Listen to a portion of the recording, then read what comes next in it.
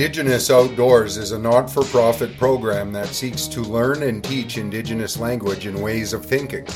We hope to do this by getting people out on the land and engaged in activities that were done by our Indigenous ancestors. Whether we are making arrowheads in a city park or canoeing on a lake, we consider ourselves very blessed to be able to keep learning engaging and exciting.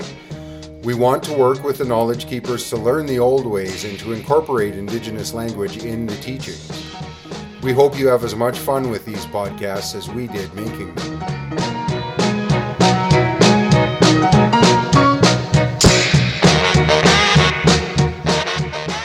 Today we will be making a stone knife while learning about ancient North American weapons, trade routes, and lifestyles. Our knowledge keeper today is Gabriel Lamarche. Gabriel is an Anishinaabe member of the Beausoliel First Nation. He grew up around Georgian Bay on Lake Huron, but has lived in central Saskatchewan for the last 12 years. Mr. Lamarche is an archeologist and a flint-knapper, which means that he knows how to make arrowheads and knives from stone. This is Eric Standing with Indigenous Outdoors. We are here with Gabriel Lamarche. Did I pronounce your name right? Yeah. Oh man, this spot is pretty nice. Mm-hmm. Which park is this? Miwasin. Right. It looks good. Is that what that means? I think so, yeah. Really? Yeah. Cool. Could I get one of those? Absolutely, here. Menthol even. Oh, American. You get down there much? I just had a buddy come up. It seems like you travel back and forth quite a bit. I do. My mom is just about, my mom lives about 4 miles south of the Medicine Line. Oh, shit. Oh, yeah. Yeah, she's Munias from North Dakota. Mm. I don't know if that's a derogatory term or not. It's just what I was Yeah, I don't know. I mean, I'm pretty fair as well, but like, I've heard that word might be traced back to like the early fur traders when they were coming out. It might be related to the Montreal. I've heard that too. Just recently, actually. Yeah. Speaking of North Dakota, so maybe I'll start with this rock. This rock is it's a kind of petrified wood from North Dakota. You know, it has like this almost chocolatey texture, and it's a real pleasure to flint knap. It is really quite brittle and has a nice grainy texture, or a nice smooth texture, not grainy at all. And so it wasn't often used very much for tools because it's not super durable for a stone. These other stones are more durable. But when this stuff gets exposed to water, it like rusts a bright red, like it makes ochre, right? You know, like the sacred red. And so sometimes you'll see this, even though it doesn't make the most durable tools, it'll be traded long distances. So I found a piece, a little tool made out of this, a little woodworking tool, at Wanuskewin, north of Saskatoon here. And it comes from, 900 kilometers south. Really? Yeah. Wow. Yeah. So, like, with the old stonework, there was a lot of long-distance trade. There was also, most of the tools tended to be made of local materials, but always about 10 or 15% of the material we find at any site, tends to be, we call it exotic, right? Because it's traded in from a long ways. Mm-hmm. Mm-hmm. Mm-hmm. Okay. Yeah. I'm gonna, what kind of stone did you say that was again? They call it Rainy Buttes Petrified Wood. Rainy Buttes Petrified Wood. If you want to ask questions at any points, or like, go ahead. Yeah, okay. For some of the words for like the materials, it's really hard because, so much of the vocabulary, the old vocabulary, nobody uses it anymore. And so like it kind of atrophies and fades. And so in Anishinaabe, there is a word for flint, a biwanug. And I think it literally means it's really fine. Biwanug, yeah. I think it means it's quite fine. Like, because it's not like a granite or sandstone where you have these gritty crystals in it. So it's quite a distinct material. Does that make it flake better? It makes it so that when force enters into the material, it travels through very uniformly. It doesn't like have to jank around all these different crystals and shit. Okay. Yeah. So Cree and Anishinaabe are like distantly related languages, eh? Like Gegach Bejaguan, Gegach Bejaguan. They're almost the same. A lot of the vocabulary is really close. Really? Yeah. So like even when you said your name there, like the road, like that word I could understand. There was an extra S. We would say Miskanau. Miskanau. Yeah. Or Mikanau. Yeah. I get mixed up sometimes. I've been out here in Cree territory, and now it's like I have my own dialect of Oji Cree only I understand. Perfect. Yeah. So there's this word in Ojibwe we say vakte. Vakte means to like strike something. Okay. There's a cognate of that word in Cree, paskiteo. Paskiteo means it throws out sparks.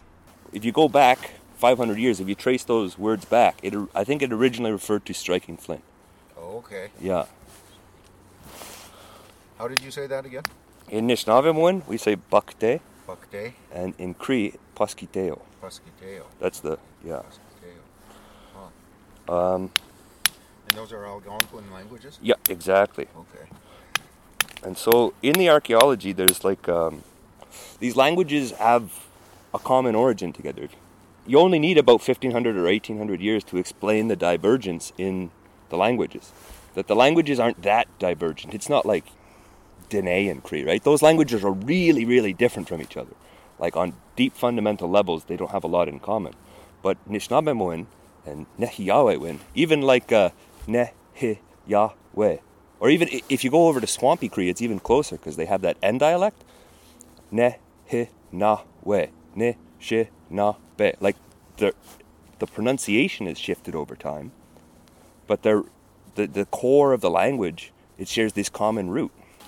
So, like, there's a lot of words, especially in the Swampy Cree, that are really close to Ojibwe. It's kind of like an N dialect. Okay. So, when it comes to flint napping. For sure. And that what you have to strike with, looks like copper to me? Yeah, copper, yeah. Okay. Yeah, exactly. I have done a little bit of this before, but nothing. I have a friend named Mike Atchison who I'd like to get on the program sometime. Yeah. So some flint nappers today, they say copper is like cheating because it's modern, but that's not exactly true. Around the Great Lakes, there were ancient copper mines that go back thousands of years. But, you know, we have words for them in our language, Misquabic. I think in Cree it's Miquapisk. Yeah, Miquapisk. Miquapisk.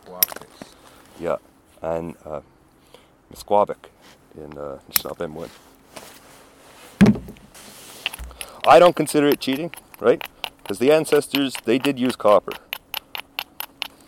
I'm definitely bending the rules, though. Most flint nappers probably didn't use copper in the past. So there's a few like rules and guidelines that you can apply to make sense of the physics here, that this is physics. It's not like in the movies where it's just random thrashing and bashing. You know, you're just hitting the rock and hoping. There is, a little bit of luck and hope involved, but it is, at its core, it's physics. So, have you ever shot a window with a BB gun? Yes. And it knocks out that perfect little cone. Right.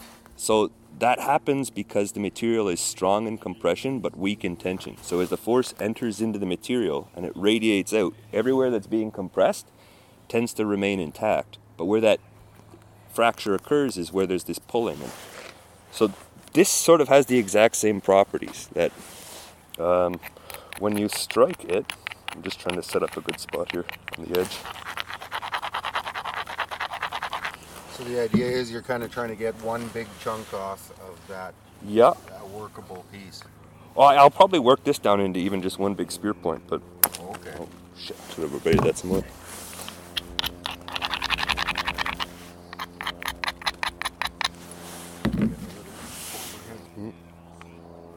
There we go. Okay. So where I struck down there, right? Everywhere that was being compressed tended to remain intact, but at the edge of that sort of radiating cone of force is where the fracture occurs. And it is sort of tricky because you can't look at it happen. You have to be able to kind of map the geometry of it in your head and plan out the angle you need to strike it at. And then you have to turn it away so you don't damage your eyes. You never want to work towards your eyes. Eyeballs don't grow back. And these, you can see it throws off quite a lot of little sharp flakes. So it is sort of like you have to be able to map out the geometry in your head and keep track of it as you're working it. So what I'm doing now, I'm just sort of getting rid of the fineness of the edge, upbraiding it so that it can absorb the amount of force that I want to deliver into it, to actually remove the flakes I want to remove. And so from layman's terms here, we're looking at possibility of just any kind of sharp thing, knife blades, arrowheads, spear points, maybe hide scrapers, that kind of idea. A lot were also made out of bone or antler, but the same sort of physics are put into making knives and scrapers and points. So with scrapers, they would often take a flake a little bit bigger than this, and then they would only work it, archaeologists call it unifacially. It just means they would just only work it from one side. And so that it kind of builds up this little stout edge. I'm just taking a bunch of little flakes off around the edge here. Bunch of little pressure flakes being pushed off. Gotta be a little bit careful, a little bit more controlled. Don't rush it too hard.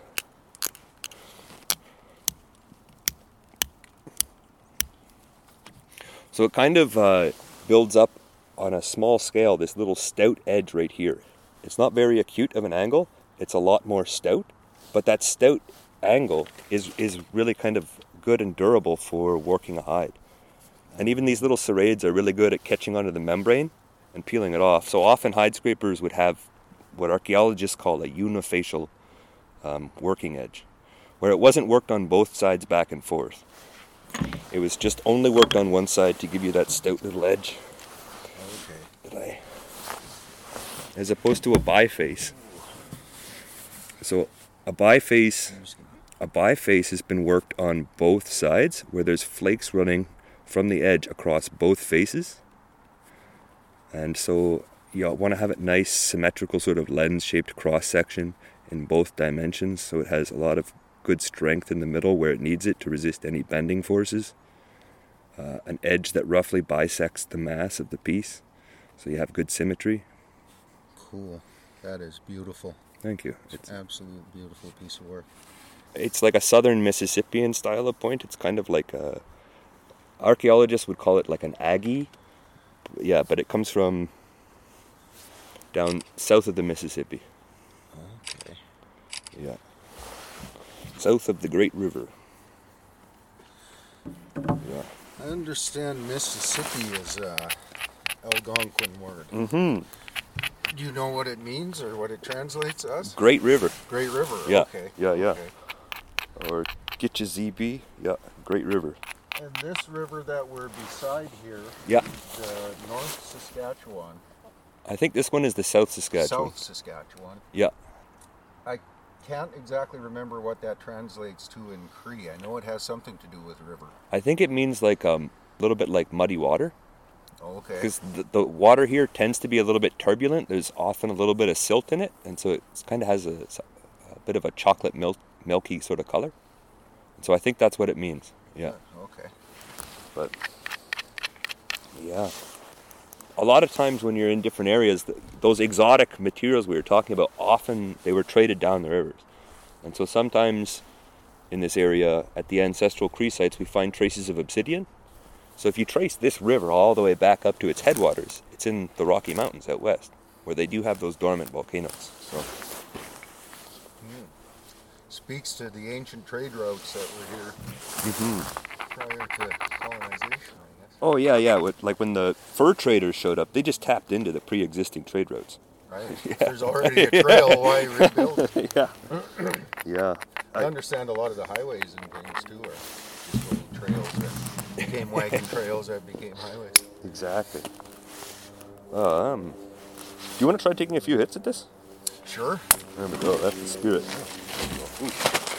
Little flakes like that, archaeologists just call them blades as they come off. They're already razor sharp. They're good to... Wow. Yeah.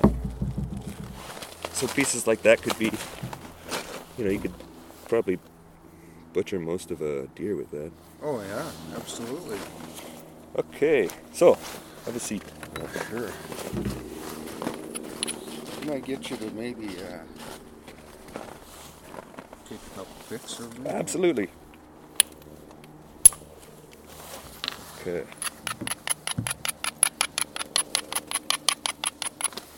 Ready.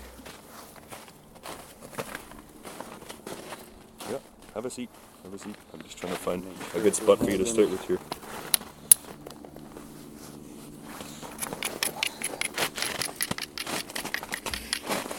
Yeah, my friend that does this does quill work too, so I've learned to be very careful where I sit when I go to visit him. Yeah, exactly. It doesn't always work though, you can't see everything. Yeah. It's worth it. So, so there's this little guideline that like flint-knappers have. It's this general sort of rule that's only work at or below the center line of mass. So if you look at this piece edge on, you can see that there are these low spots. Yeah. It should be fairly safe to hit these low spots, but over here, like that's way too high up. Even over here, that's too high up on the center line of mass. Okay. And so it would be safe to hit here, but not here. If you hit here, as that cone of force enters the material, it'll be compressing a massive area, and it's strong in compression, and so it'll want to try to find an easier way to release the force. But if you hit a low spot as that force radiates out, it's a little small controlled fracture. That's kind of the name of the game, is to mitigate and control the fractures so that you can predict them. These small little controlled.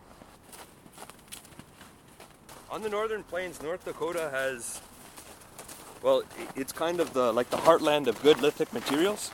There's this stuff, and then there's Knife River flint from the Knife River flint quarries in Dunn and Mercer County there. I've heard good things about Knife River flint and its accessibility down there. Yeah.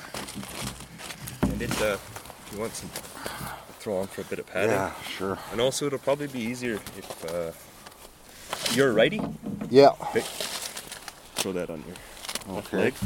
And so that way you can kind of hold the piece on your leg and you don't have to freehand it so much. Right, all right. And if you do want gloves, there are some. Yeah, I'll definitely. You're dressed a little bit more formally. It's not the warmest day. Yeah, right. No, I'll be all right. I was ready for a day at the casino, but. Okay, so I would suggest holding it a little bit more like a hammer. You can hold it like that. Okay. But hold it in such a way that when you swing it, you can kind of have good, accurate control where you can consistently hit where you want to. Okay. Okay. Something like that. Yeah, and so either this spot or this low spot would be good. Because of how they're centered. Exactly, and I've abraded them so that they shouldn't just crush. They should actually absorb a fair bit of force before the fracture actually initiates. And that's what you're using the granite for? Yeah. That's granite that you have? Exactly. Okay. I can switch to a sandstone and give it one more bit polish. Okay, so either one of those low spots. So try not to hit too high up. It's okay to miss out here. You can miss out here all day long and it won't hurt the stone. Yeah. But, yeah. So maybe right about there? Sure. A little harder. Oh. Okay. So that started a little fracture. It didn't run very far. I'm just going to braid that, set it back up.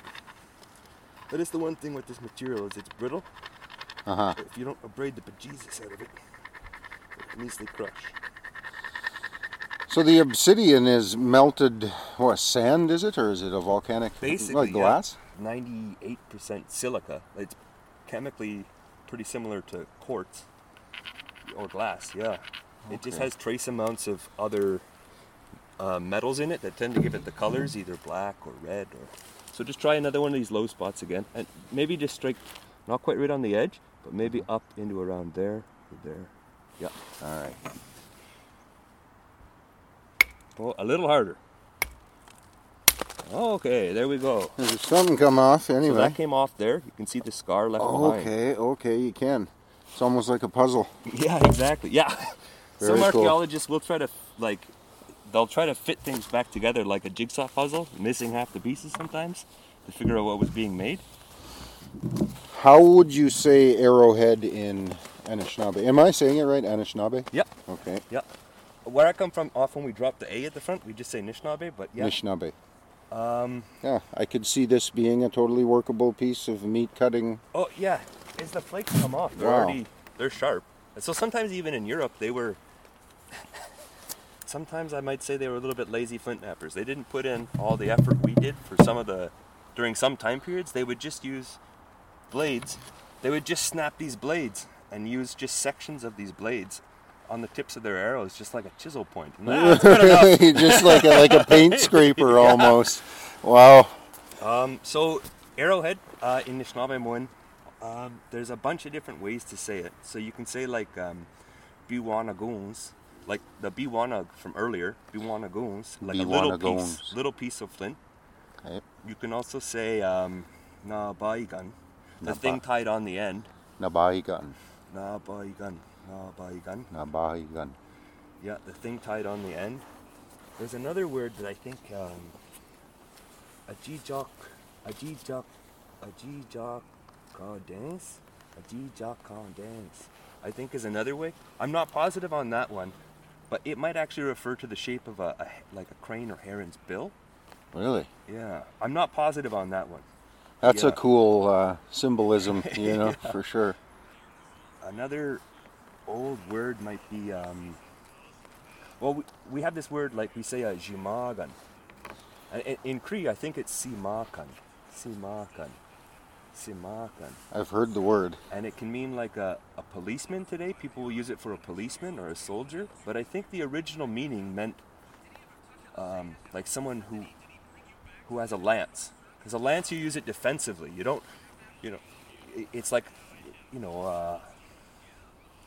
it's not like an arrow where you're shooting at long distance. It's more of a defensive tool for protecting the people. Jimagan. Oh, okay. Simagan. And so I think that's, even in powwows, the lance bearers that open up with. Mm-hmm. Yeah. Cool. I think that's another word, jimagan, simagan. Jimagan, simagan. Lance bearer. Yeah. And I think originally it referred to the spears, big spear points. Big spear points on a lance. Okay. I never thought of that as a defensive weapon before. I always, but it does make sense for sure. Yeah.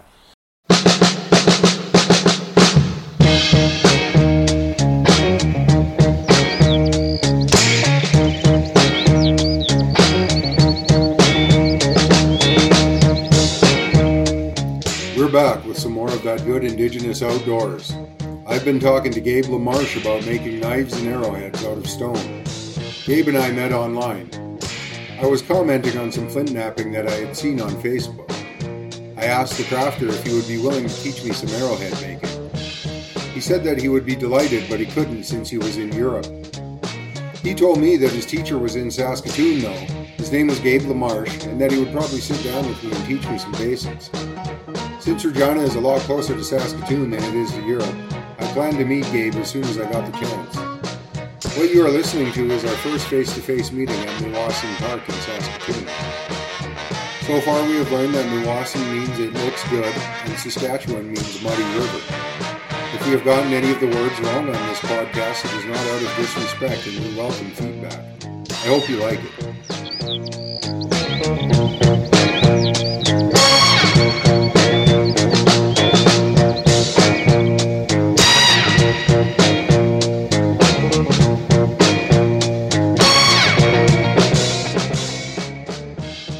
Now one of these is what I had. The little bit of knapping that I had done before was with this. Yep. And what I have here is a tip of a deer horn that can be used to kind of flake the edges once you've broken off a bigger piece, I'm assuming. Yeah, exactly. Pressure flaking. Or you can even use it to tune and prepare a spot on a larger piece to get struck. Oh, okay. To sort of flatten out an area. I'll give you your chair back here. Okay. Right, you got a bit of That's a skating rink there, eh? Well, that was good experience. I look forward to more of it, for sure. Here I'm trying to set up a spot where I can run a large flake along here, run up that ridge of mass there. Right. And so what I'm doing is I'm using this piece of antler. I just took off a small flake there. I'm going to take off another little one here. And so I'm just kind of isolating this area so that when I do strike here, that force is channeled into this ridge. It doesn't try to fan out too far in this direction. So that's what I'm doing, kind of isolating that area there. Awesome.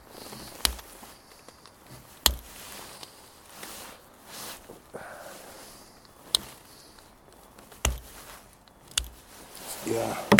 So I often work between my legs. Some guys will work like this for some things, but when I'm trying to push off larger flakes, I find it makes more sense to work between your legs, where you can use your thighs to help you generate force, because your legs are so much stronger than your arms.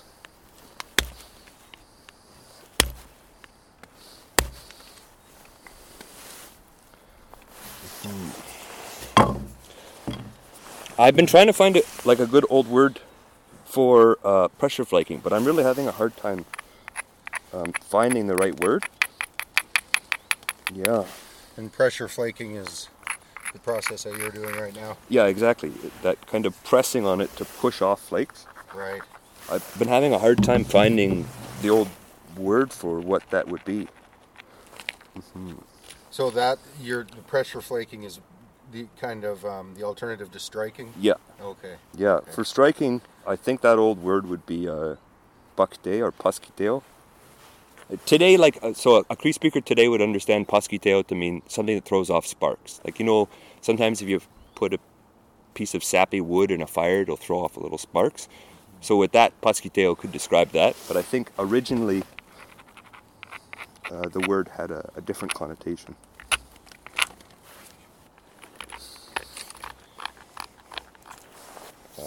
I was asked to kind of give a little workshop demonstration in an archaeology class. Got all the folks to sit in a group, and we just kind of went around and everybody took a turn knocking off a flake, and I would try to give some advice. How about you try here, or I would avoid hitting that spot, and it's on its way to being a point, but there's it was clearly being worked by some novices. Right. And we do appreciate you making it easy for us, Gabe. Do you mind if I call you Gabe? Sure, yeah, okay. Of course.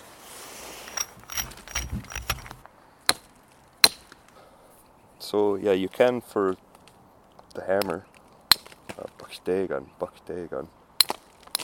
You can use antler. I think that'd be eshgan, or bone, oshgan.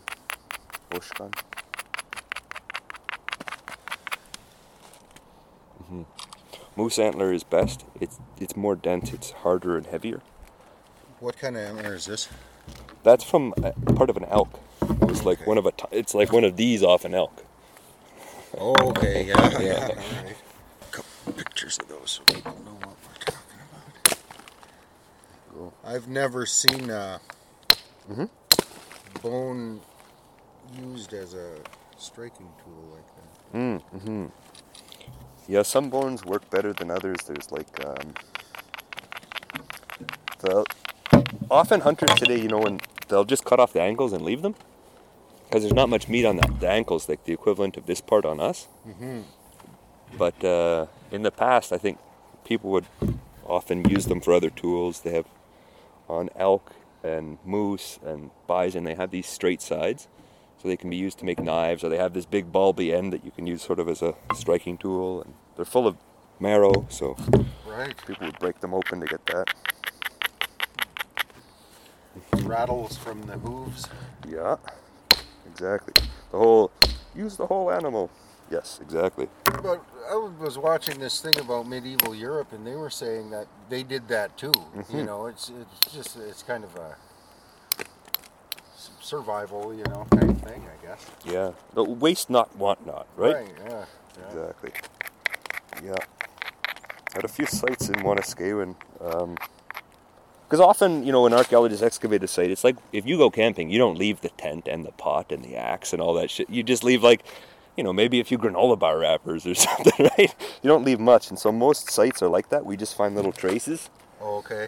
And so, depending on the time period, we might find really, really, really heavily processed bone, where it's every bone that contains even a mouthful of marrow is broken open, and the marrow is extracted, and then the bone itself is often we find it's soft and powdery because it's been boiled to extract every little ounce of grease from every bit of nutrient from it. Exactly. Do you know how to say bone? I think it's oshkan. Oshkan? Yeah. Oshkan. I could be mixing it there with Cree. I have to say, in my head, they're Right. they're pretty garbled right now. Well, that's a good thing, though. Yeah.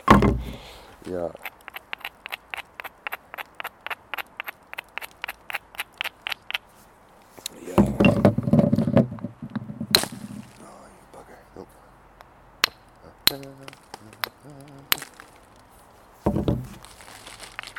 Yeah, so flint knapping, like, it's slow. It's not necessarily fast. It can take hours to make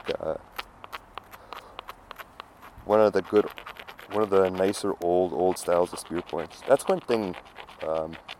The spear points from like 10 or 11,000 years ago were really, they were large, and they were really ornately flaked. They were very carefully done, well beyond anything that could just be described as like utility, right? There's no like just getting her done with a lot of those old style spear points. They really poured a lot of effort and attention and care into them. And then there are periods where, people start focusing more attention on other things. But during that really old period, those old spear points, my God, they're... Now, the term Clovis point comes to mind. Yes. Again, I'm kind of a Jeopardy guy, so I know little bits about lots of stuff. I never really specialized, but so Yes. What area was that? And from what I understand, they were pretty nice. Yeah, exactly. The Clovis are found generally across North America, and there are many different sort of subtypes and styles within Clovis. But one thing that they all have in common is there was a large flake struck upwards from the base that we think helped to assist in hafting. And so it kind of created this flute or this groove on both sides to allow for the shaft to be securely attached. And striking off that flake at the end can be tricksy. It's really easy to snap your whole piece. And so there have been a lot of debates in archaeology about like, why the heck would people go through all that effort of carefully shaping the thing and then right at the very end have this risky one final make or break stroke that could Exactly. Yeah. Now, going back to these kind of, as you described them, highly ornate spear points, do you feel like those were maybe ceremonial, or do you think they would have been used? A hunt can be a ceremony. That's true. So that's how I would phrase it. A hunt can be a ceremony. That it's more than just, it's not just the 9 to 5. That there can be a lot of care and attention invested into a hunt. And so, in fact, it should be a ceremony, really. Exactly. And so, yeah, I would say that yes, they were used to hunt, but often, well, with one of the time periods I'm thinking of, archaeologists call it a Scots bluff, and it's kind of in the neighborhood of around 10,000, maybe 9,500 years ago. And these guys started like specializing, hunting many bison at a time. They wouldn't just pluck one off. It seemed like this was a large-scale organized hunt, and so they might take advantage of like an arroyo or a coulee and drive the herd into it and ambush them at the end when they suddenly hit that steep edge. And so if you're harvesting a lot of animals at one time, you might only do it once a year. And so there could be all that build-up, all the build-up to Christmas, right? Right. So we're looking at highly organized systems of gathering, sustenance as opposed to kind of just... Yeah, it wasn't just like, oh, I see one! Let's run up and stab it with a sharpened stick. No, there was a lot of planning involved. Again, also during this earlier period, there tends to be a lot more trade. So during the Scots Bluff, so-called Scots Bluff time period here in Saskatchewan, it seems like it's almost exclusively flint from the Knife River flint quarries in North Dakota. That's a long way to carry a rock, right? That is. So that involves a lot of provisioning, right, and planning. And whether it's people making the whole trip all the way down, or whether it's down the line middlemen trading the flint up, we're not exactly sure. But even still, there's a lot of organization going on there. 10,000 years ago already. Yeah. Right. Yeah. A heavy thing would be a prized item to a nomadic person, transporting a heavy thing around. Yeah. Or sometimes you've probably seen those stone hammers. Right, they'll have a groove on them? Yes, please. Gabe, what is your opinion on these? I would love to know that.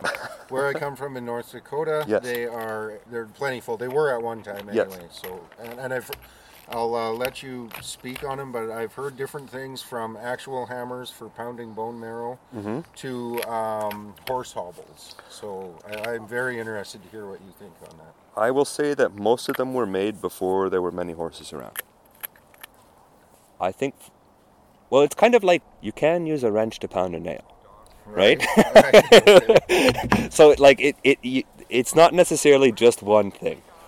I think for the most part they were used for things like busting open bone or pounding in teepee stakes, things that were not warfare oriented. I think Hollywood has created a lot of mythos around violence. A lot of them, to interject, that I've seen are too big to really wield unless you're like swinging it on some giant pole or something, you know. Yeah, the reason I even mentioned that is because I meant to say those were an example of a tool that it would be made, and it could be made in an hour, and then they would be left. You wouldn't necessarily drag this with you throughout your entire seasonal round. You might leave it near your summer camp where you're going to come back to pick berries next year. That sort of thing. I think for the most part it was a pounding tool. Pagamagan. Yeah. Pagamagan, pounding tool. Yeah. Now, and that could also be a club, right? If push comes to shove. right. Yeah, it could be. Yeah, a striking object. Yeah. What was I going to? They are really common as well throughout Saskatchewan. They're common across the plains, across the northern plains especially.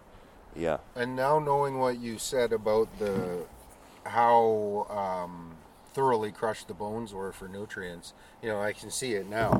You wouldn't want to leave, if you made one, of course you wouldn't want to drag it all around. So you'd leave it maybe next to a flat rock or another set of rocks you could pound with. Yeah, and often people would, if you find a good berry patch or if you have a really successful hunt using the landscape and it just all works out perfect, you're going to do that again in a couple of years. Yeah. After, the smell, it might smell like blood for a while, so you might not be able to drive a herd back into that next year. But after that, the herd sort of loses its panic again, the smell fades, you might be able to set up another stellar hunt and take a massive amount of bison again. Yeah. Fascinating. So I never thought about the length of time to wait between, hunting spots. Yeah. Often hunters today, it's a little bit more solitary. Like sometimes, their communities will have like the super hunters that will go out. A group of hunters might go out and take like 120 goose and stock everybody's freezer with a goose, and sometimes there'll be that. But most hunters, for the most part today, are more solitary, and I don't think it was so much that case in the past. I think it was more of a community-oriented thing. And so with that comes larger scale. People were taking more animals at any one time, and let's speed up on this a little bit. Try to get something pointy towards the end of it.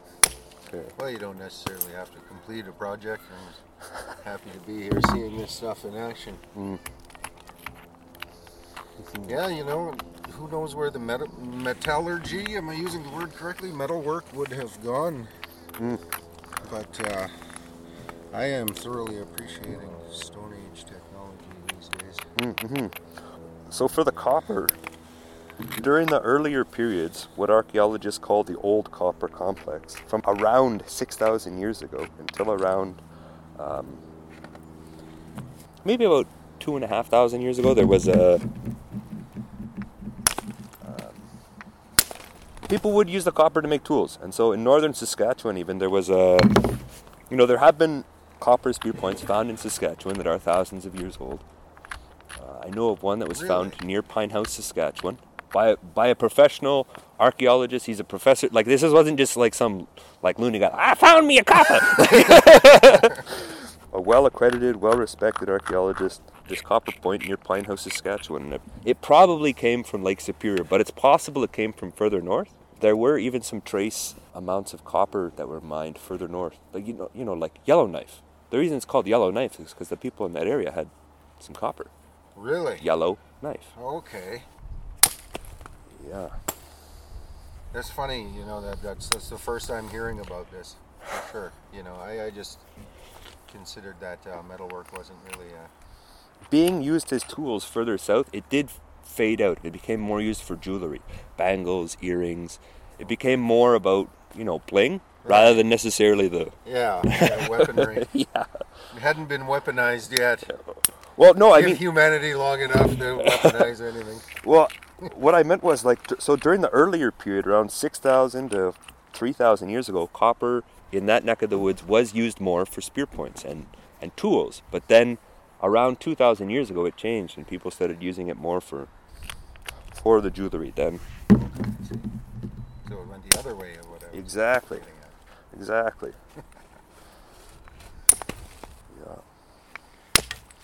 Yeah, so if you have any other questions, by all means ask, or I can just keep rambling. I believe I have seen mortar and pestle Yes. before on the plains. Mm-hmm. I feel like that would have been a take-along item, depending on how big they were, or what are your thoughts on that? Well, often mortar and pestles were related to processing of plants, and the plants don't move very fast. Right, right, okay. More recently, there's been a lot of research into, of course, corn, right? Okay. In Anishinaabe, when we say mandamin, yeah, corn. It means like the wondrous seed. Wondrous seed. Yeah. Wow. Yeah, and so there's always debates in archaeology about, well, when the heck did this start? Like, when did this horticulture and agriculture start to come in?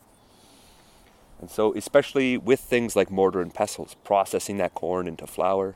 So there are questions around that. When did that start? In layman's terms, again, I've forgotten what the difference between horticulture and agriculture is. Is horticulture just kind of controlling populations of plants? Or? Some might say it's a scale of organization. I would say that it's a very blurry mix.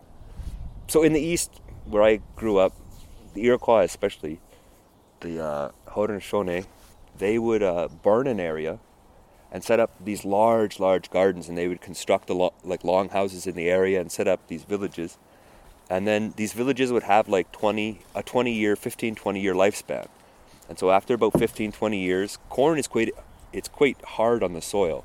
And so it would sort of deplete a lot of the resources in the area, and then they would let it get overgrown, they would leave that area, they'd go set up a new village somewhere else. And so these would be moved around. And so that would be horticulture, where it's not like, this is my pappy's field, and right? right, yeah. Okay. So that it would be more flexible. A controlled moving of crops kind of thing. Exactly. Huh. That's how I think of it, but I have to say I don't know as much about how the Siouan folks would do it. I'm really hesitant to try to speak too much about Siouan cultural practices, because That's fair. Yeah.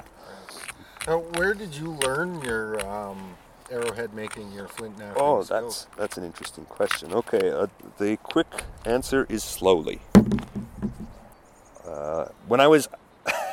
I remember when I was a little kid, I asked my elders to teach me, and they just looked at me like I was crazy and said very slowly, like I might not understand, "We don't need to do that anymore." Oh, that's too bad. But I still wanted to learn, and so I just kind of kept at it and was slowly breaking rocks. I was lucky to live in an area where there was some okay chert I had access to. Chert? Yeah, it's kind of like a flint. It's like a medium grade flint. So you're self-taught? For the most, well, yes and no. Yes, God, my mouth is getting cold. It's hard to pronounce words. Yes and no. As everything in life, I guess you're self-taught to some degree, and to some degree not, right? So when I was about 12, there was an excavation on an island that used to be part of our reserve, Beausoliel Island. And there was some archaeologists there doing excavation, and I found it really curious. And one of the archaeologists there was an Italian guy, Cesare. And so Cesare, in the patch he was excavating, he was digging down, for the most part, it was old historic cabin, where some of our ancestors lived in the early 1800s. When the archaeologists were digging down, as they got underneath the cabin and they're digging deeper and deeper, older and further back in time, Cesare found what he called it flint-knapping workshop. And so just like this, right? This scatter of flakes. As he was digging down, he basically found exactly this, and it was several thousand years old, and it just totally it really captivated me. So that long ago, somebody was doing something basically like what? Exactly this. Yeah. It's so fascinating when you can connect like that. Sorry to interject. But No, yeah. For layers, like going through a log cabin, I have an idea in my head of what a log cabin was. And I knew what a nail was, and I knew what, a broken teacup was. But when they got under that, and it was just like these weird flint chips, I didn't really know what that was. And it really kind of made me curious, like, what the heck is going on there? What is that? And so I started kind of chipping stone and trying to figure it out. And at first I had a lot of misunderstandings, these childlike misunderstandings. So I realized sometimes, like if I start out, I thought you had to start a flake really slowly and build up force. And so I'd start out like this and slowly building up force. What I realize now I was doing is I was just abrading the platform. But I didn't understand that at the time. I had this weird childlike understanding as I was trying to make sense of the physics of it. And then eventually when I was in my late teens, I came across a book by an archaeologist where he actually outlined some of the, like when I was talking about that cone of force of the broken window and how to actually abrade and set up a spot to be struck. It was like the light bulb came on in my head and I realized like all these childlike misunderstandings I had about it. And so you were able to connect through science into the ancient technology, really, through modern science. That's fascinating. Yeah.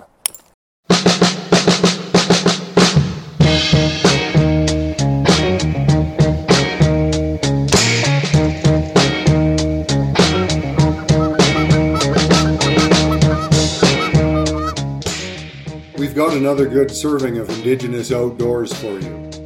We have been talking to respected archaeologist and flint-knapper Gabriel Lamarche. Gabe and I have been jamming about beautifully ornate spear points and arrowhead physics. We touched on ancient copper mining, stone quarries, and agriculture. I feel like I could do this all day and night since Gabriel is so knowledgeable and I have so many questions. I was stunned to learn that a copper spear point was found near Pinehouse, Saskatchewan, and the meaning of the name Yellowknife. We have learned many words in Anishinaabe and Cree, including bone or Oshkan.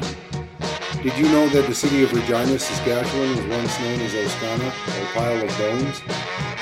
Let's sit down and enjoy some more of Gabe's wisdom, shall we? Thanks for taking the time to chill with us.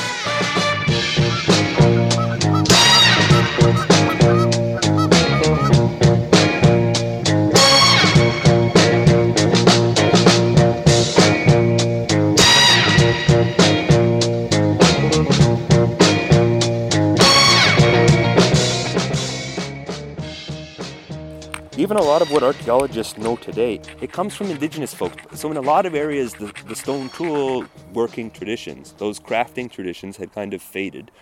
They were still sort of preserved maybe in one degree or another, but for the most part they faded. There was a man who lived in California. He was an Indigenous man, a Yahi man. His family ended up running up into the mountains because the settlers were basically having a genocide on the Indigenous people there. His family ran up into the mountains to try to get away from that. And they lived up there for a long time, and eventually everybody else in his family died off, and it was just him alone. And so he went down. I sometimes think, maybe he was just trying to surrender, and he thought he'd kind of die and had given up. So he went down and was kind of found in a barn somewhere, kind of near a settler village. And this is early 1900s. Early 1900s, 1910 in that neck of the woods, maybe 1908, somewhere in there. The genocide had sort of faded. There was still a lot of terrible racism. Had he come down in the 1880s, he might have just been shot on sight. He came down at a time where finally the barbarism of the settlers was fading.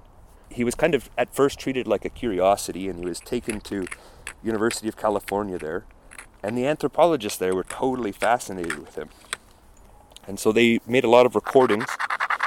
So a lot of what we know of flint knapping today can be traced back to what Ishi taught anthropologists there. When I was using this long, we call this an Ishi stick. It's named after that man. Ishi stick. Yeah. Now there is a book, I understand, right? I think, is it called The Story of Ishi? Or? It could be. I think there's been several written about him. Right. Well, he was kind of like this window into this tradition that had almost been eradicated by colonialism. He was like this last little trace of it, where he still practiced flint knapping with the full sophistication of the ancestors from 800 years ago. Wow. And so, I mean, his story... A living relic almost comes down from the mountain. Yeah. You know, and luckily people were on top of it enough to preserve some of his knowledge.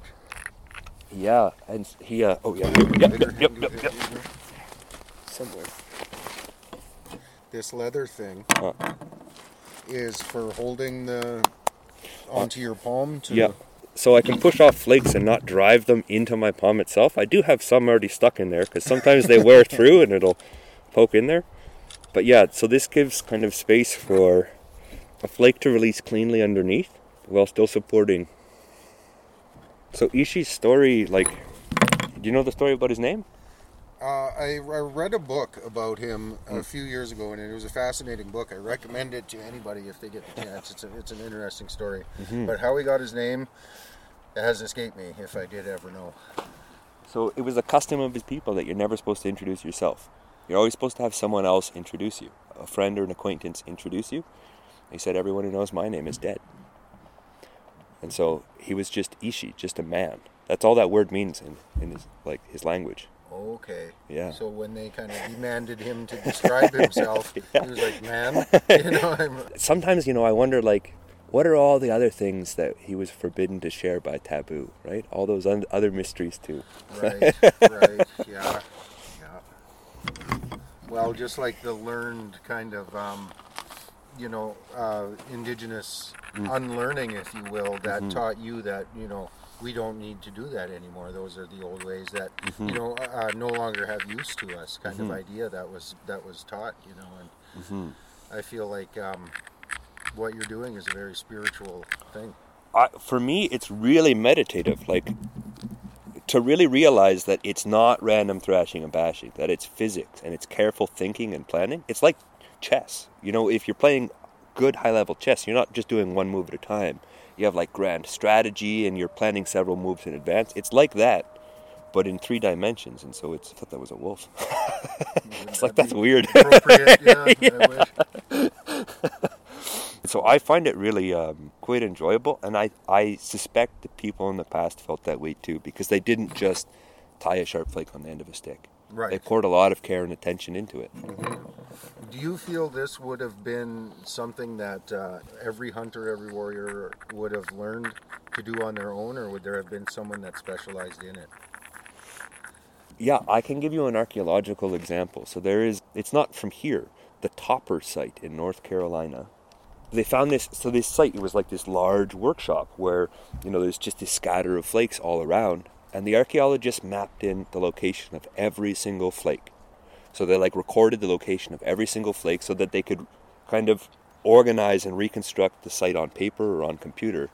And when they did that, they ended up finding that there was actually, they could see it was a group of people that were working together.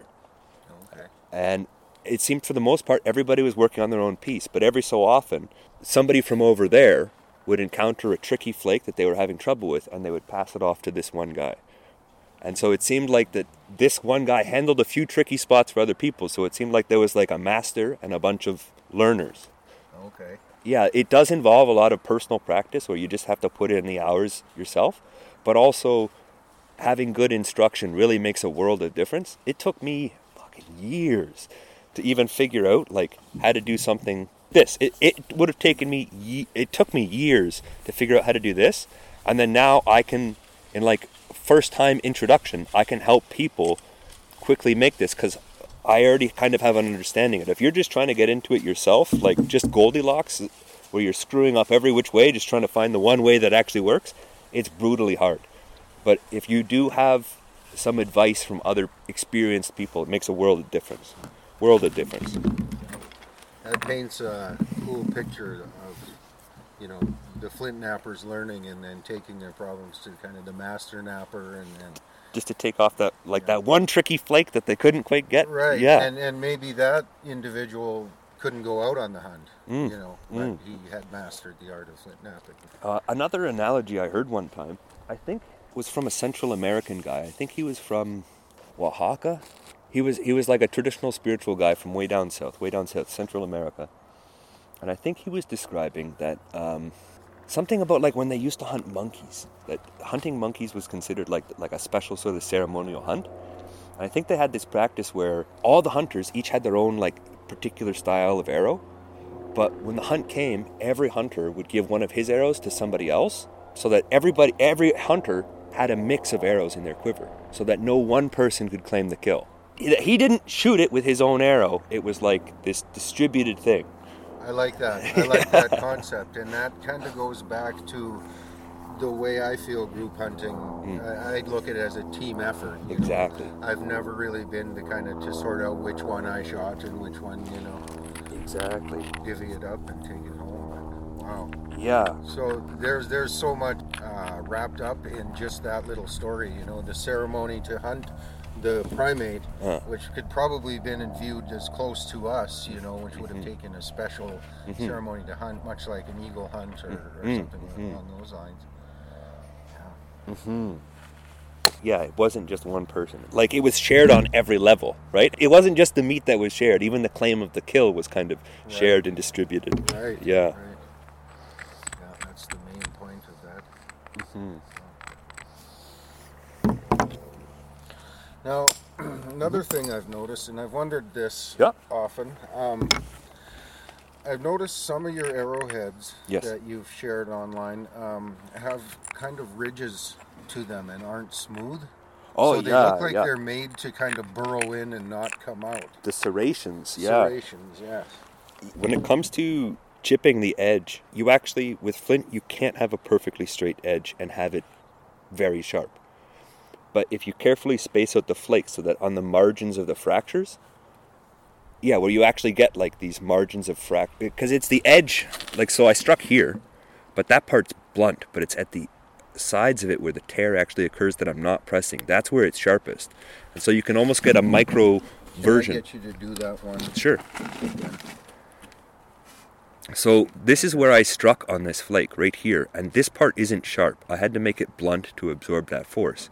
But on the sides of it, where I didn't really touch it, where the tear itself just occurred, that's where it's sharp. And so maybe I'll even demonstrate the sharpness of this. So this is, leather that's even probably thicker than the stuff we would use for work gloves, right?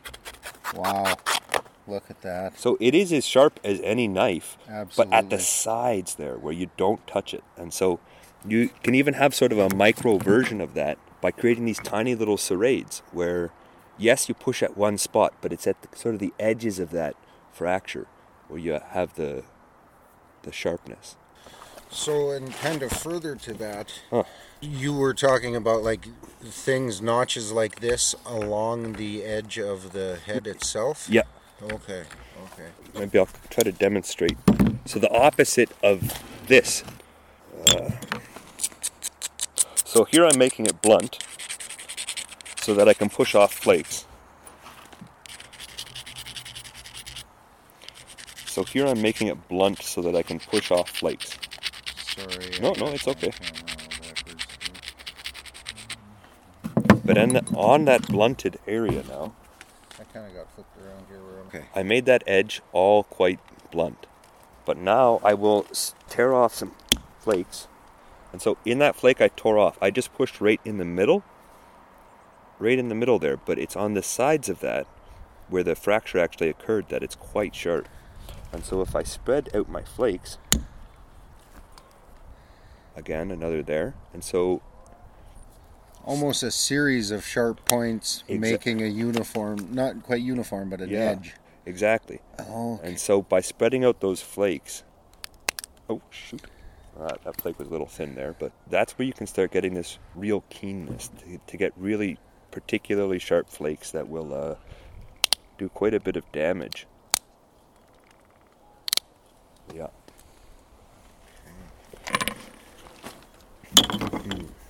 Yeah, certain cultures at different time periods would do that more or less than others. There was like... In your opinion, would it be possible to, say, kill a deer with a properly made arrowhead, take it out and reuse it? Oh, yeah. Yeah? A lot of the points we find, they've been resharpened down to little stubs. Oh, and so you can kind of even gauge like somebody's access to good material. If they don't have a lot of raw material around or on hand, oftentimes they'll resharpen. And so sometimes the points in this neck of the woods, they didn't have these double notches, but sometimes you'll find ones that are just resharpened down to like little stubs like this. Right. Yeah, they were reused, but often they would have to be resharpened, and in the resharpening they get smaller. That makes sense. As long as you still had that sharp point on the end of your... Mm-hmm.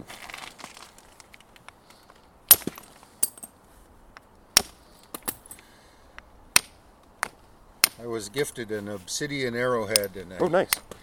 made the choice to make it into a necklace. I do not recommend that. No. They're the sharpest substance on earth. That's right. You gotta blunt them. You want to blunt the edges. Blunt the edges if you're going to do that one. Yeah. Sometimes I've helped make like bolo ties. That's one that sometimes is a good seller, but it you have to abrade all the edges. Right. Yeah. Do you know how to say arrow in Anishinaabe? Yeah. So you can say bakwe. Bakwe. Or I think there's also a different word for an arrow made only of wood. Bigok, or bigwak, depending on the dialect. Yeah. And the word for bow would be mitigwa, mitigwapi, mitigwap or mitigwapi, depending on dialect. And I think it literally, like mitig or in Cree it'd be mystic, it just means wood, and the api part means string. So it basically is just like wood and string. Okay. How did you say that again? Bow? Mitigwapi. Mitigwa. Or mitigwap, depending on dialect there. But yeah. And how about buffalo? In Anishinaabe, like our word is bijiki. And I think the Cree cognate of that word, it literally means like a beast or a creature. Piskeke? No, piskekeo? The Cree word, mustos, eh? Yeah. Bijiki could, like mustos, it could also mean cow, depending on how it's used. And so some people might say like mashkode bijiki, to say like plains bison. Mashkode bijiki. Plains animal. Yeah. Well, then I just figured out what muscadet means. Like that, Yeah. Very cool. Mm-hmm. Well, you don't have to stay out here all day by any means. I started this one. I'm going to try to push it towards something of a finish point. It doesn't have to... Whatever you're comfortable with. Okay. I'll stay as long as you want. Okay. I'll try to speed it up, though. There we go. I'm all right. I don't mind being a little cold for fascinating stuff that I want to learn, Okay. Cree and Anishinaabe are so close. Like, have you been up to like Waskasiu? Wawaskasiu? Yes, I have once. So that word, it's like the old word for elk. And so our word for deer is Wawashkesh. And it's sort of, again, another cognate. It's related to that word. Wawaskasiu. Wawashkesh. Yeah. Okay. Yeah. That must have been must be interesting for a language speaker to come this far away, and see those differences, especially from an archaeological perspective.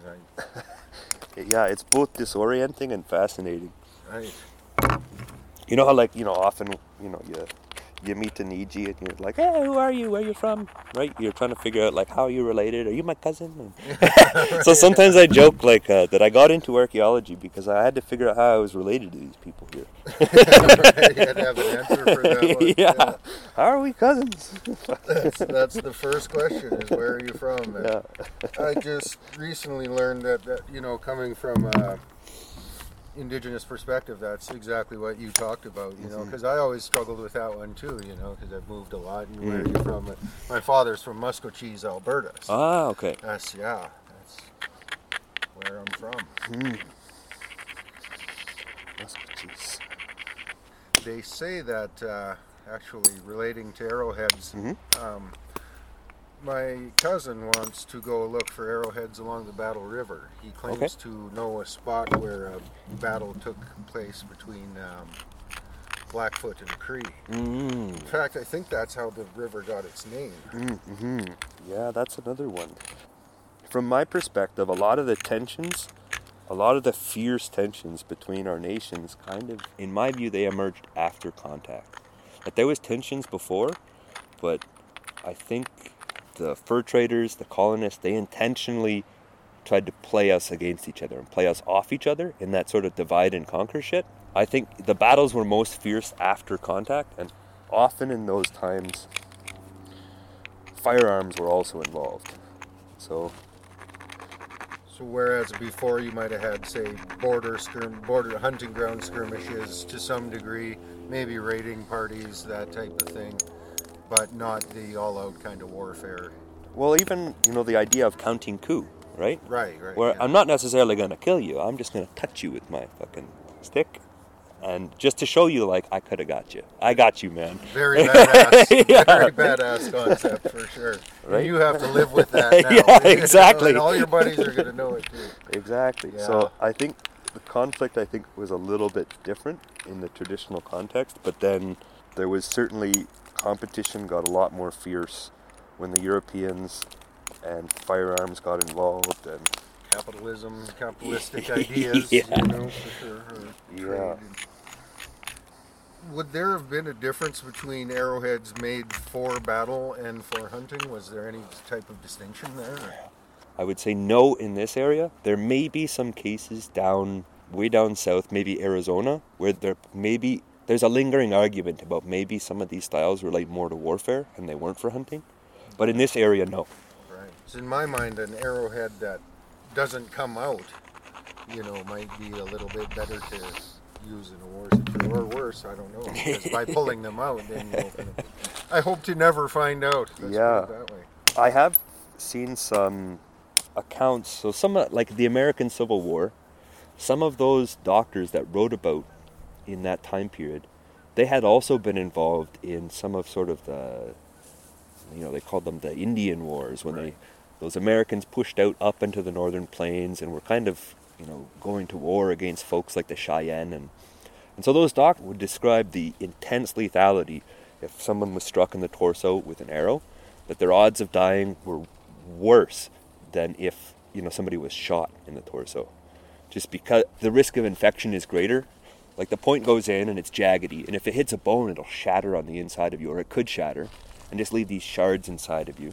Right. And it's held into the shaft with hide glue and sinews, right? We're gonna jam some bits of old deer into you, right? Yeah. It could be pretty dangerous, I think. Well, yeah, I can imagine. I know, like a laceration from obsidian takes a while to heal. Yeah, it can. Yeah. So, and then the idea, as I learned it, of I'm trying to think of chest plate. Mm-hmm. So is that, and in my mind, it's going to kind of repel an arrow, if the arrowhead is vertical, but maybe a little less if it's horizontal. So it give you kind of a 50-50 chance or so of. Yeah. Is that, what is your understanding on those? I wouldn't argue with what you just said there. I also think that today our breastplates are more stylized. Whereas I think in the past, it wouldn't have been such a narrow little bead. I think in the past it probably would have been quite a bit wider. But yeah. Maybe like a rib or something. Yeah, exactly. An extra rib cage. Extra rib cage, yeah, right. Nothing wrong with that. Yeah. I have not seen many artifacts of that, so I wouldn't say that I know that was the case, but that would be my suspicion. That, yeah.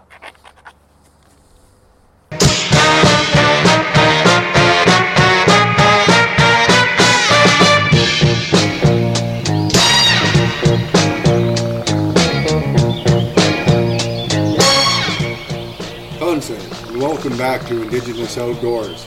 I am your humble narrator, Eric, standing on the road, and with me today is knowledge keeper Gabe Lamarche. We have been discussing the story of Yahi legend Ishi. Ishi was the last of his people, and he came down from the California mountains for survival, but also managed to teach us most of what we know about arrowhead making today. Gabriel compares flint-knapping to a game of 3D chess, complete with master strategies.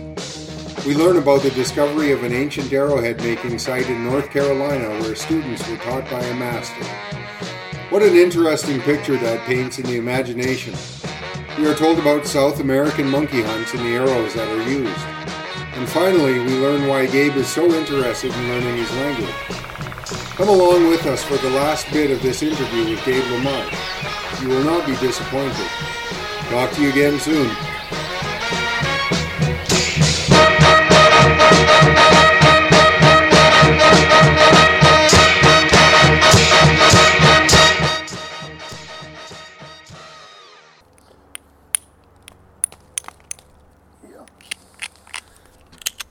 I believe Aztec had an interesting weapon that was kind of like a paddle with arrowheads lined along the sides. You probably know. Yeah, the mahuidal.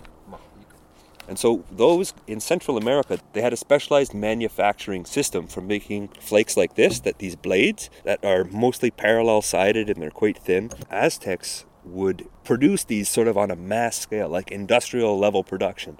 Thousands of these blades being produced. And so these could be hafted into the sides of that mahuidal. And it gives you this razor-sharp keen edge. Like you saw how sharp that was. Yeah. And then, you can use it, and then you hit some dude with it, the blade shatters, you can take it out and replace it again. You have an edged weapon. Yeah. And it was, as sharp as any. Now, I've also seen evidence of West Coast paddles having a similar design on them, so that I thought that was really neat when I first saw that the concept of, the paddle also being a weapon and if needed. Yeah, Yeah. That bladed structure. Yeah. Yeah, the West Coast is really something. I did a little bit of archaeological work out there, and it just... Yeah, those folks out there, they had a different concept of territory, I think. They didn't have to move around. The salmon come to them. You just set up at the mouth of the river, you wait till spring, and those salmon are coming to you. Right. And so they really got really hunkered down and really territorial in a way that across most of Canada is like really weird, where like even particular fishing spots like would be inherited through families. That's what I understand. Yeah. And then probably accessibility to water only to some of those areas too, It's hard to say if you could walk through the mountains. Yeah, I think there were some overland mountain passes, but like for the different Salish nations, it's almost like, Squamish is here, and then just above them you have the Shishal people, and the difference between them is like a drainage system. It's like the top of the mountain is sort of the thing that creates the border between them, and then wherever the water flows down from either side of that, that's Squamish territory, and this is Shishal territory. Oh, okay. Yeah. Huh. Yeah, maybe, I don't know. If there's any Salish person out there that wants to tell me I'm wrong on that, by all means. We are going from layman's terms, definitely. Yeah. From a Cree Ojibwe perspective. Yeah, exactly. We're not experts on other nations. They are all diverse and unique, for sure. Yeah. I kind of find it interesting how some of the old European last names relate back to arrowhead making, Fletcher. Oh, yeah. Bowman, Yes. Different.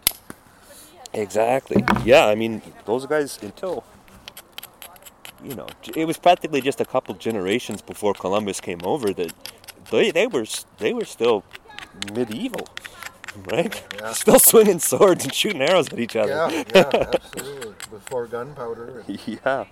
That wasn't that far back there. Yeah. Do you have experience with bow making as well? Or? A little bit, but not so much that I'd want to give anybody much advice. I feel like I don't have enough experience I wouldn't consider myself knowledgeable on them, but I have some experience with them. That's about where I'm at with bows. I was able to carve a decent one out of juniper. Oh, nice. Okay. But I never did get to the point where I sinew backed it. But my friend did sinew back his, and I was a part of that process. So I know a little more than somebody who's never been around for it, I guess you could say. Even still. Yeah, juniper is an interesting one. That was another thing. When I moved out here, a lot of the plants are very different. How would you say juniper? Do you know how to say juniper? Or what kind of plant? Not juniper. I don't know how to say juniper, but back east we have a lot of sugar maple back east. Enotic. Enotic, sugar maple. Yeah, enotic. Where I come from, juniper is like this weird little short gnarly thing, and for the most part it is out here too, but yeah. Where the heck did you get juniper big enough for? I had to scour a mountain and a half, basically. I did a lot of hiking to find, like you say, a long enough straight piece of juniper. Yeah. And I couldn't find any, so I gave up. And then on the drive on the gravel road on the way home, I saw one right practically by the ditch. So we left some tobacco, and I got it, and used a spoke shave to start with, and then just switched over to a big kind of skinning knife that I had and used that as a draw knife. That's awesome. Yeah, it was a lot of fun. Thank you. Whereabouts was this mountain? Where I got the bow from was near Savannah, British Columbia, a reserve called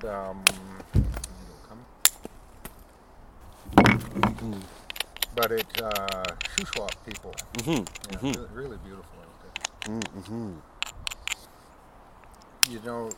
The closest thing I've kind of come to as far as like your archaeological findings and being able to find something that was used possibly thousands of years ago by ancestors. Found they're known as a kukuli out there. It's an earth lodge. I've heard them also called a chiistin, I think in Shuswap. I could be wrong on this. But it's semi-subterranean kind of earth dwelling with, the logs around the top. And when we built that, well, the site was already there. The site, they believe, is between 2,500 and 5,000 years old of the pits. Yeah. So basically what my friend did was dug one out and rebuilt it. Oh, wow. Okay. Yeah, rebuilt it with tree. Yeah. But we rebuilt it, and then we used that as a base to rebuild a much bigger one that we found. And when I was digging my fire pit in the middle of the bigger one, I found the ashes of whoever cooked there before. And that was a very spiritual, very, I don't know how to describe that moment, very just stellar. Yeah, exactly. The connection there, eh? Yeah. To something that basic as, cooking or making an arrow. Yeah. That's one thing that, most archaeologists, they're from settler or even newcomer stock. They have in one way, it's kind of like they have a respectful distance. And so most archaeologists would see that as you are damaging the site, right? But for indigenous people, we're like, no. That's the purpose of that site, right? That's the way it's meant to be used, right? Right. And so there are a lot of these tensions all the time. Yeah. Oh, I really love that you did that right at the site where there was one. That's amazing. Where there was already one. It's very awesome. To that, it had been dug before. We found, what would you call it, like a sifter box? Oh, yeah. So the archaeologists left evidence of their own site, eh? Yeah, we found evidence of archaeology, yeah. That's funny. That's awesome that you guys rebuilt it right where it was. I love that. Yeah, I'm not sure if it still stands or not. I'd like to get out there and canoe out there again. Those kukuli spots are near Enderby. Pit houses, eh? Yeah. I love that. Yeah. I'd even love to see pictures of that. I've daydreamed about making one of those things for so long. They're so amazing. I happen to have. I would love to see that, man.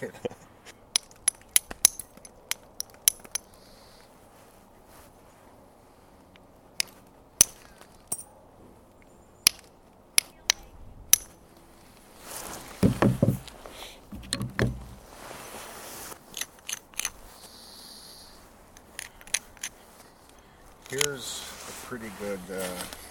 kind of like... Yeah, go ahead. There should be a bunch. And then another thing that happened when we were doing that is we dug out all the stuff, all the debris from the inside of the pit to get down to the earth. Layers and layers of... You know exactly what I'm talking about. Leaves and... I can't remember the technical term for it, but... So we got down there and we scooped it all to the edges of the pit. And then later that night, Mike gets up to go take a piss, and he's like, "Eric, you got to come see this." And I'm like, okay. So I go out, and all along the edges of that kukuli pit was what I now know is firefox, bioluminescent root. Oh, wow. Was surrounding the whole thing. So it looked like somebody laid thousands and thousands of glow sticks all around this pit that we built. That's amazing. It was the most surreal thing in my lifetime, for sure. Oh my God. Yeah. That's really cool. I felt that had to have been a message. Yeah. Goddamn. And then the way I learned that it's called Firefox is from the Firefox series of books. Okay. Which, are you familiar with? It's not ringing any loud bells in my head. Okay. It's basically a teacher in Ozark country decided to have his students do what we're doing here and record and videotape, their ancestors and stuff. Kind of more traditional settler type stuff, cool Ozarky things. And so anyways, he compiled it all in this book series that I was able to pick up. Firefox. Yeah. I had never heard of that, actually. That is what I was always wondering, and I kept a piece of it and everything, and I showed it to people, and I was always wondering what it was. And then on the first chapter of that, or the first paragraph of that book, they described the Firefox as bioluminescent root, and I was like, that's what it was. Foxfire? It could be foxfire. Okay, even still. Yeah. Man, that would be quite the experience. Holy shit. Yeah, right. What was in that soup you made for supper, Mike? Yeah. So, and in your mind, what would have been the best wood for arrow shafts around here? Around here, I would say it depends. So people have like red osier, or some people call it dogwood. It really takes well to steam bending. And so if you have a piece that's not quite straight, but you just want to straighten it a little, they're easy to straighten. Another one that is not so easy to straighten, but can be, is wild rose. Sometimes if you find patches of wild rose, the ones in the middle grow nice and straight and tall, trying to reach up for the light. And sometimes I think there's also, I almost want to say it's like some of the old spirituality of like makes like, where wild rose, it's like aggressive. Like if you touch it, right, all the spines on the shaft, it can mess you up already, right? And so sometimes I think maybe that was kind of valued. There's also Saskatoon. If you find little shoots of Saskatoon, they tend to send up suckers. So little like roots will grow out for the main tree and it'll send up another little sucker straight up. Those ones are good. I think probably somebody over here. This has opposing branches, so this might be, and it has a pithy core. This is probably Manitoba maple. This can also work. Manitoba maple. Cool. One of the reasons I ask is because I've tried making some arrows out of willow. Oh yeah. It didn't seem to work that well. It's kind of too soft. And I was at a museum in Montana, and they had a bow and a quiver set, and they said that it was made of willow, but I couldn't tell by looking at it. But I'm thinking maybe if that was all that was around. Sometimes people will also, like that red osier dogwood, sometimes people will call that red willow. Oh, okay. Right? It's not actually... It's not that right there, that, exactly, that stuff right there. Okay. So sometimes people will call that red willow. It's not actually a willow, but it might get labeled as a willow at a museum. Really? I don't know. Okay. Yeah. Okay. Yeah, because that's what, in my mind, what those arrows were. Yeah. Yeah, it takes well. The steam bending can be quite soft. It's not as durable. I'm going to go get a picture of those while Sure. I remember. Got snowshoers and skiers and everything.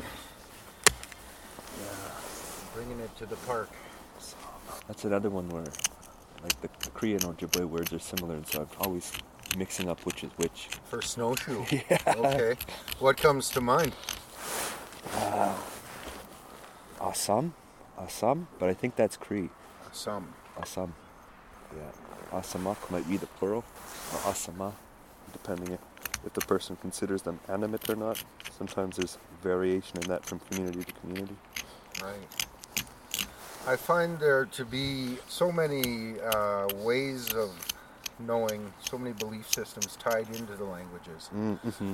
I'm not fluent, but a story I read recently, the lady was talking about how she had requested somebody hand her a bottle of water, and she referred to it as her water, and was corrected immediately that the natural resources can't be referred to in a possessive form, right? So it had to be the water or our water. And, so without a language concept evolved around ownership of natural resources, I feel like to adapt as much as we have in this short a time is pretty incredible. Yeah. Even like the word for a gift, Bogijigan can, in one sense, it means like a thing I'm setting down. And so, like, I'm done with it, right? It's yours now. I'm done with it. That sort of... Nice. Okay. I'm sitting down. I'm finished with this. Yeah, I'm not holding it anymore. Yeah, it's your turn with it, sort of thing.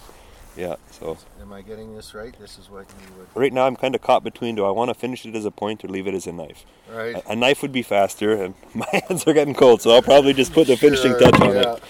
Well, you brought a point for us to look at.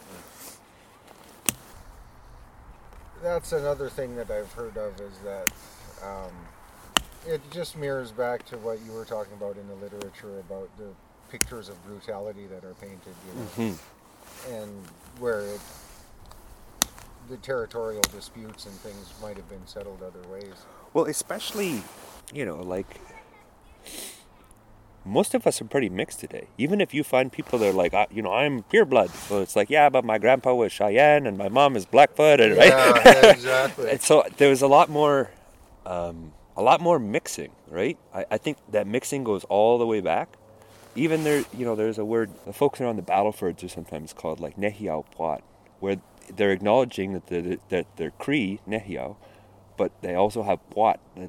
There's some Siouan in there too. Oh, okay. And so they're mixed. And often archaeologists, in that European tradition where there are these hard borders, between like, England and France and Spain and Portugal, and right? Yeah, right. Cree, Blackfoot. Yeah. Right. Yeah. And there's a lot of overlap, I think, especially if you go further back in time. Well, then there could have been years of cooperation and years of not cooperation too, I suppose. Yeah. But even that idea of mixing, I think, is like, we're using English to speak. But I don't really know of any English ancestors I have. No. And so, right? Like, if somebody was to show up, they'd be like, "Oh, these folks are English." And it's like, well, yeah. Maybe. Right. I suppose technically. Yeah. A lot more blurry lines in the past. I think often people try to extend these concepts of like modern nation states onto the past, where I don't think it necessarily fits. Right. Did I already ask you how to say canoe?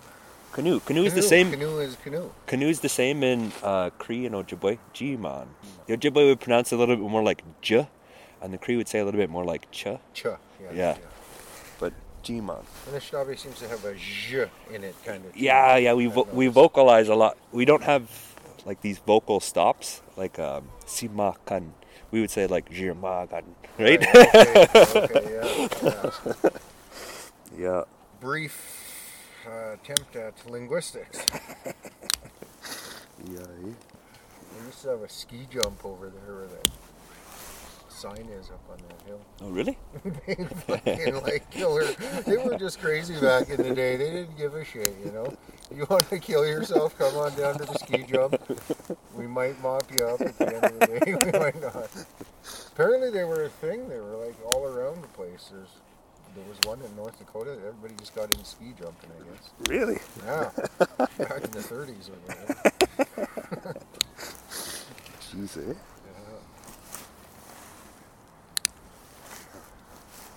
So the way I'm working this edge, it's like a knife, and so you can kind of see I am trying to create those little serrations where there are little bits of. It locked me. So I'm trying to make this like a cutting for a knife. And so you can see I am creating these serrades as I go along. That the edge isn't perfectly just smooth, that there's jaggedness to it. And it's in that jaggedness that you really get the keen, sharp edges with lithics, with stone. Very nice. That looks exactly like knives I've seen in textbooks and stuff. It's cool. Just going to do a few more last finishing touches and then I'll call her down. Is this another copper striker? That was a nugget of pure copper from Lake Superior. That didn't go through a refinery or anything. That's how it was found, and then the guy got it from. He pounded it into like a little ingot shape. But that was a nugget of pure copper from Lake Superior. Lake Superior. Yeah. So Get a picture of this. on western Lake Superior there, around the Guianau Peninsula and up onto Isle Royale, and also like the glaciers would scour that area, and they pushed a whole bunch kind of in a spread from there towards the south and southwest. Yeah, they're in the same way that, people like, I found me a gold nugget. there are lots of copper in that area, and so the ancestors would seek it out. And in some areas, there was some pretty intensive mining that occurred. Wow. Yeah. Misquabic, the red metal. Misquabic, the red metal. Yeah. And so here at the end, I switched to a finer point just to get a little bit more control.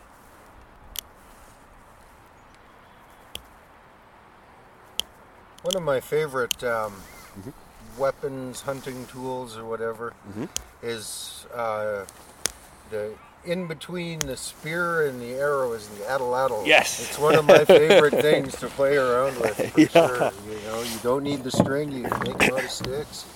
No point on them. Yeah. Eh? Was there much of that going on in Anishinaabe or Cree territory? Do you think, or is that even North American? Yes, but the question is when. So in this neck of the woods, around 2,000, 1,800 years ago, or between about 9,000 years ago and about 1,800 years ago, that was the atlatl was the main implement. But around 2,000 years ago, there was archaeologists sometimes call it a cultural package, where all of a sudden pottery and bow and arrow kind of come into the area and they become the dominant ways. Where women are making pottery and men are focusing a lot with bow and arrow. Okay. Yeah.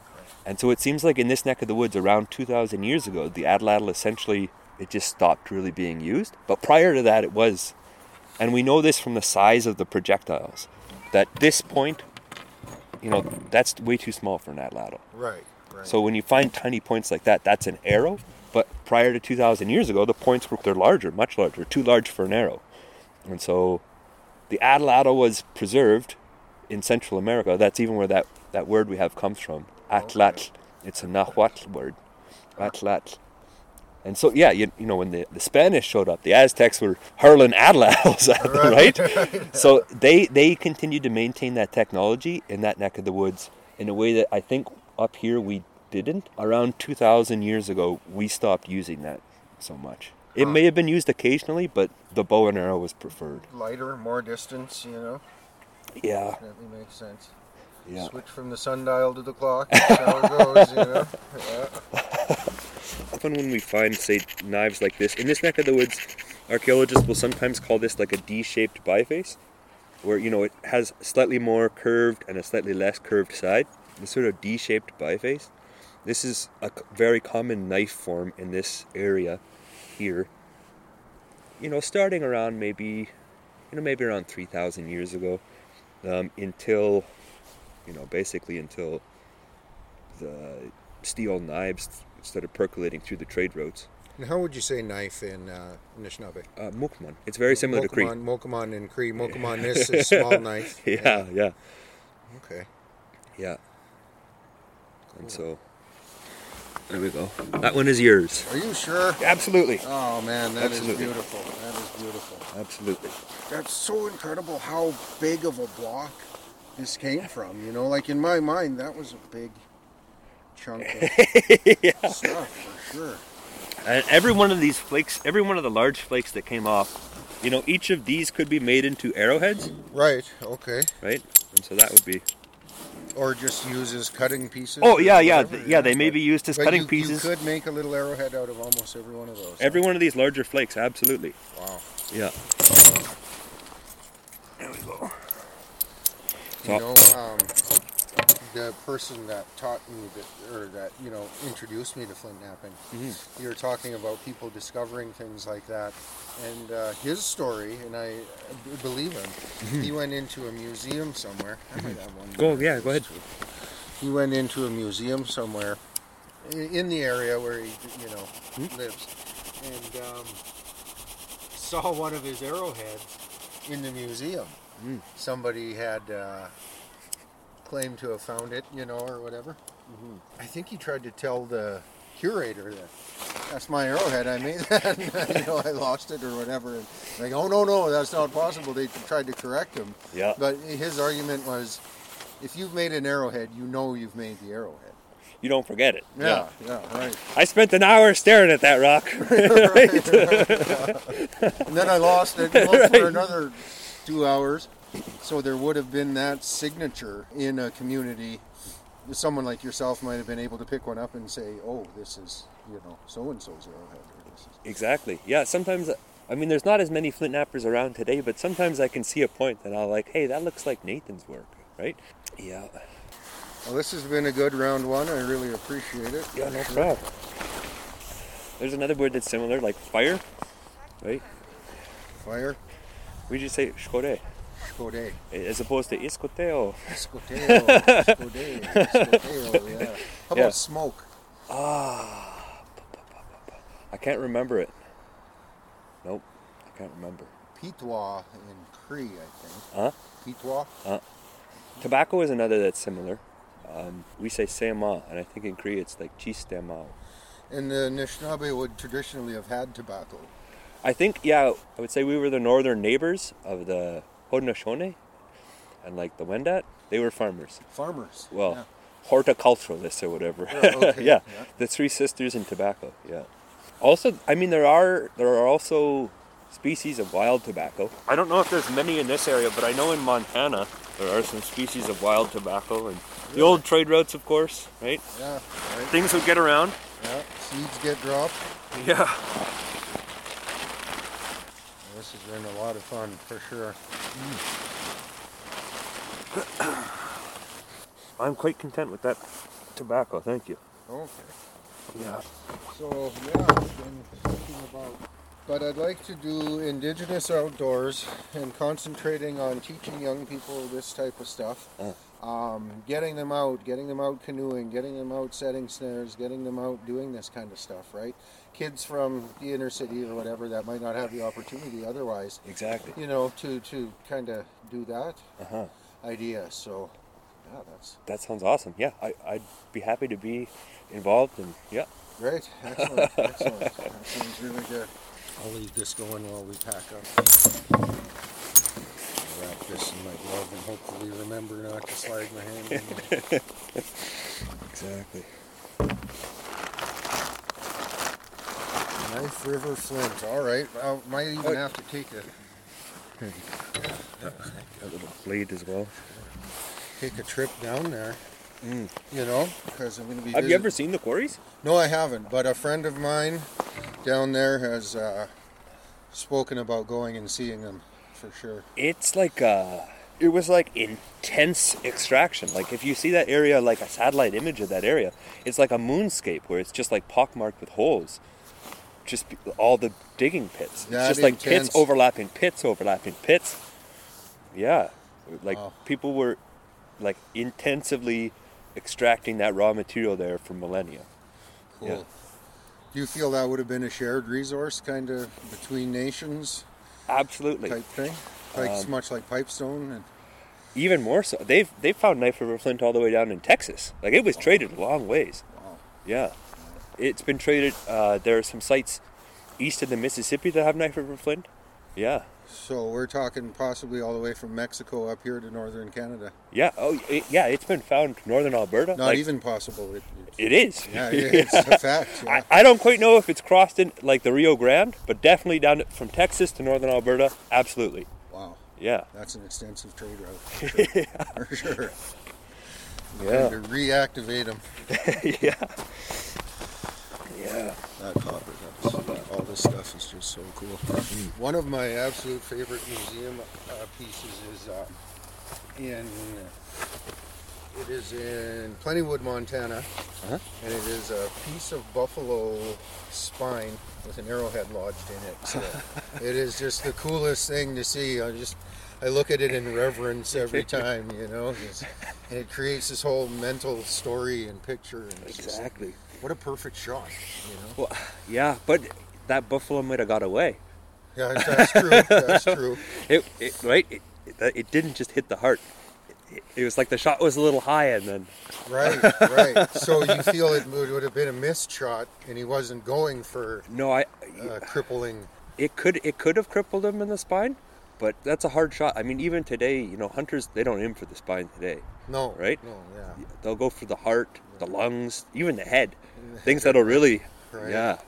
from what I understand, it took a good 5 or 6 arrows Oh, yeah, on definitely. horseback to take down a buffalo. Even before horseback, there's a site here just west of Saskatoon. They were expanding the highway, and they punched into this large-scale bison site, and there's probably the remains of about 40, 50 bison there, but they found, in the neighborhood of 150 arrow points, and so, that's 3 arrows per bison, Right. not even counting the ones they kept and took with them as they left. Right, Yeah. or they didn't find. And, Yeah. Wow. And most of those arrow points were even smaller than this. Like, most of them were hardly much bigger than your thumbnail, right? Mm-hmm. Okay. So, You would have to have a well-placed... yeah. God, this book I have is pretty interesting. It's written kind of through a colonial lens, Huh. but it's got some good stories about North Dakota. If you want to borrow it and Sure, have thank a you. look at it, yeah, for sure. Till next time I see you. Like I said, they're not, the authors are non-Indigenous, and they take pot shots at various, whatever. But if you can look past that, there's some good day-to-day living, kind of stuff. Nice, okay. They're not fans of Sitting Bull. Oh.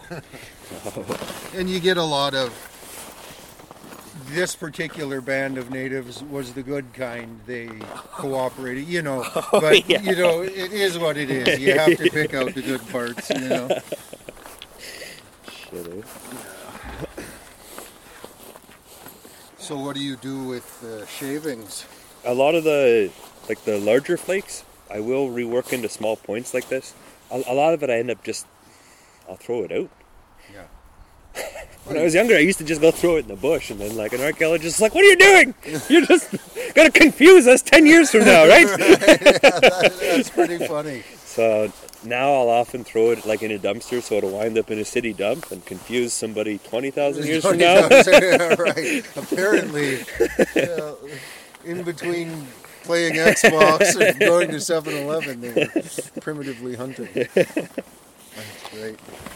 Or I've heard some flint-knappers, if they do leave it in the bush, they'll bury it with a bunch of modern glass or nails or something, just so if somebody finds it, they at least know Period. there's some modern shit mixed in with it. Yeah, exactly. You have a bottle cap or something. Yeah, exactly. Just as a timestamp of that, when it was. You want that small little point too? Yeah, I'd love to have that. Yeah, Sure. For sure, man. I Yeah. appreciate that. So that's, a more southern Mississippian style. Southern Mississippian style. Sometimes I feel like I'm, treading outside my bounds when I make some of those styles, because I can't really claim those folks as my ancestors. I think those ones were probably made by Caddoan people. Caddo people. But they were masters of flint knapping down there. They had, they had permanent villages that were set up, supported by agriculture, and so they did have specialized craftsmen who only flint knapped or only made pottery, and so their styles of their artwork were really nice, and so I often aspire to that level of skill. Right, right. Unfortunately, we have to make livings, and we can't really gotta buy groceries. Yeah, exactly. Yeah, so did they, though. You have to buy. They had other things going on. Yeah. In order to have that level of mastery, that's pretty awesome. Okay. Are you doing handshakes? Sure. Right on, man. This has been great. Thanks again. This is Eric Standing and Gabriel Lamarche with Indigenous Outdoors. Thank you. Thanks a lot, Gabe. It's pretty clear to me that your passion for making arrowheads flows over onto your other work. It's always a pleasure to talk to somebody who truly enjoys what they do for a living. I'm really glad I was able to spend this time here, Gabriel, and I look forward to working on flint knapping projects with you. Until our paths cross again, keep making the world a better place by being a historian, craftsman, and all-around chill person. We want to thank you for enjoying another episode of Indigenous Outdoors with us. Most of all, we'd like to thank the Knowledge Keepers for their willingness to take the time to learn our traditional ways and to share that knowledge. We try our best to get things right and to honor the old ways as we learn them and as they relate to the region we are in. I'm Eric, standing on the road, and I'd like to thank you for taking an interest in Indigenous teachings. We hope you are able to enjoy the outdoors with us soon. Hi.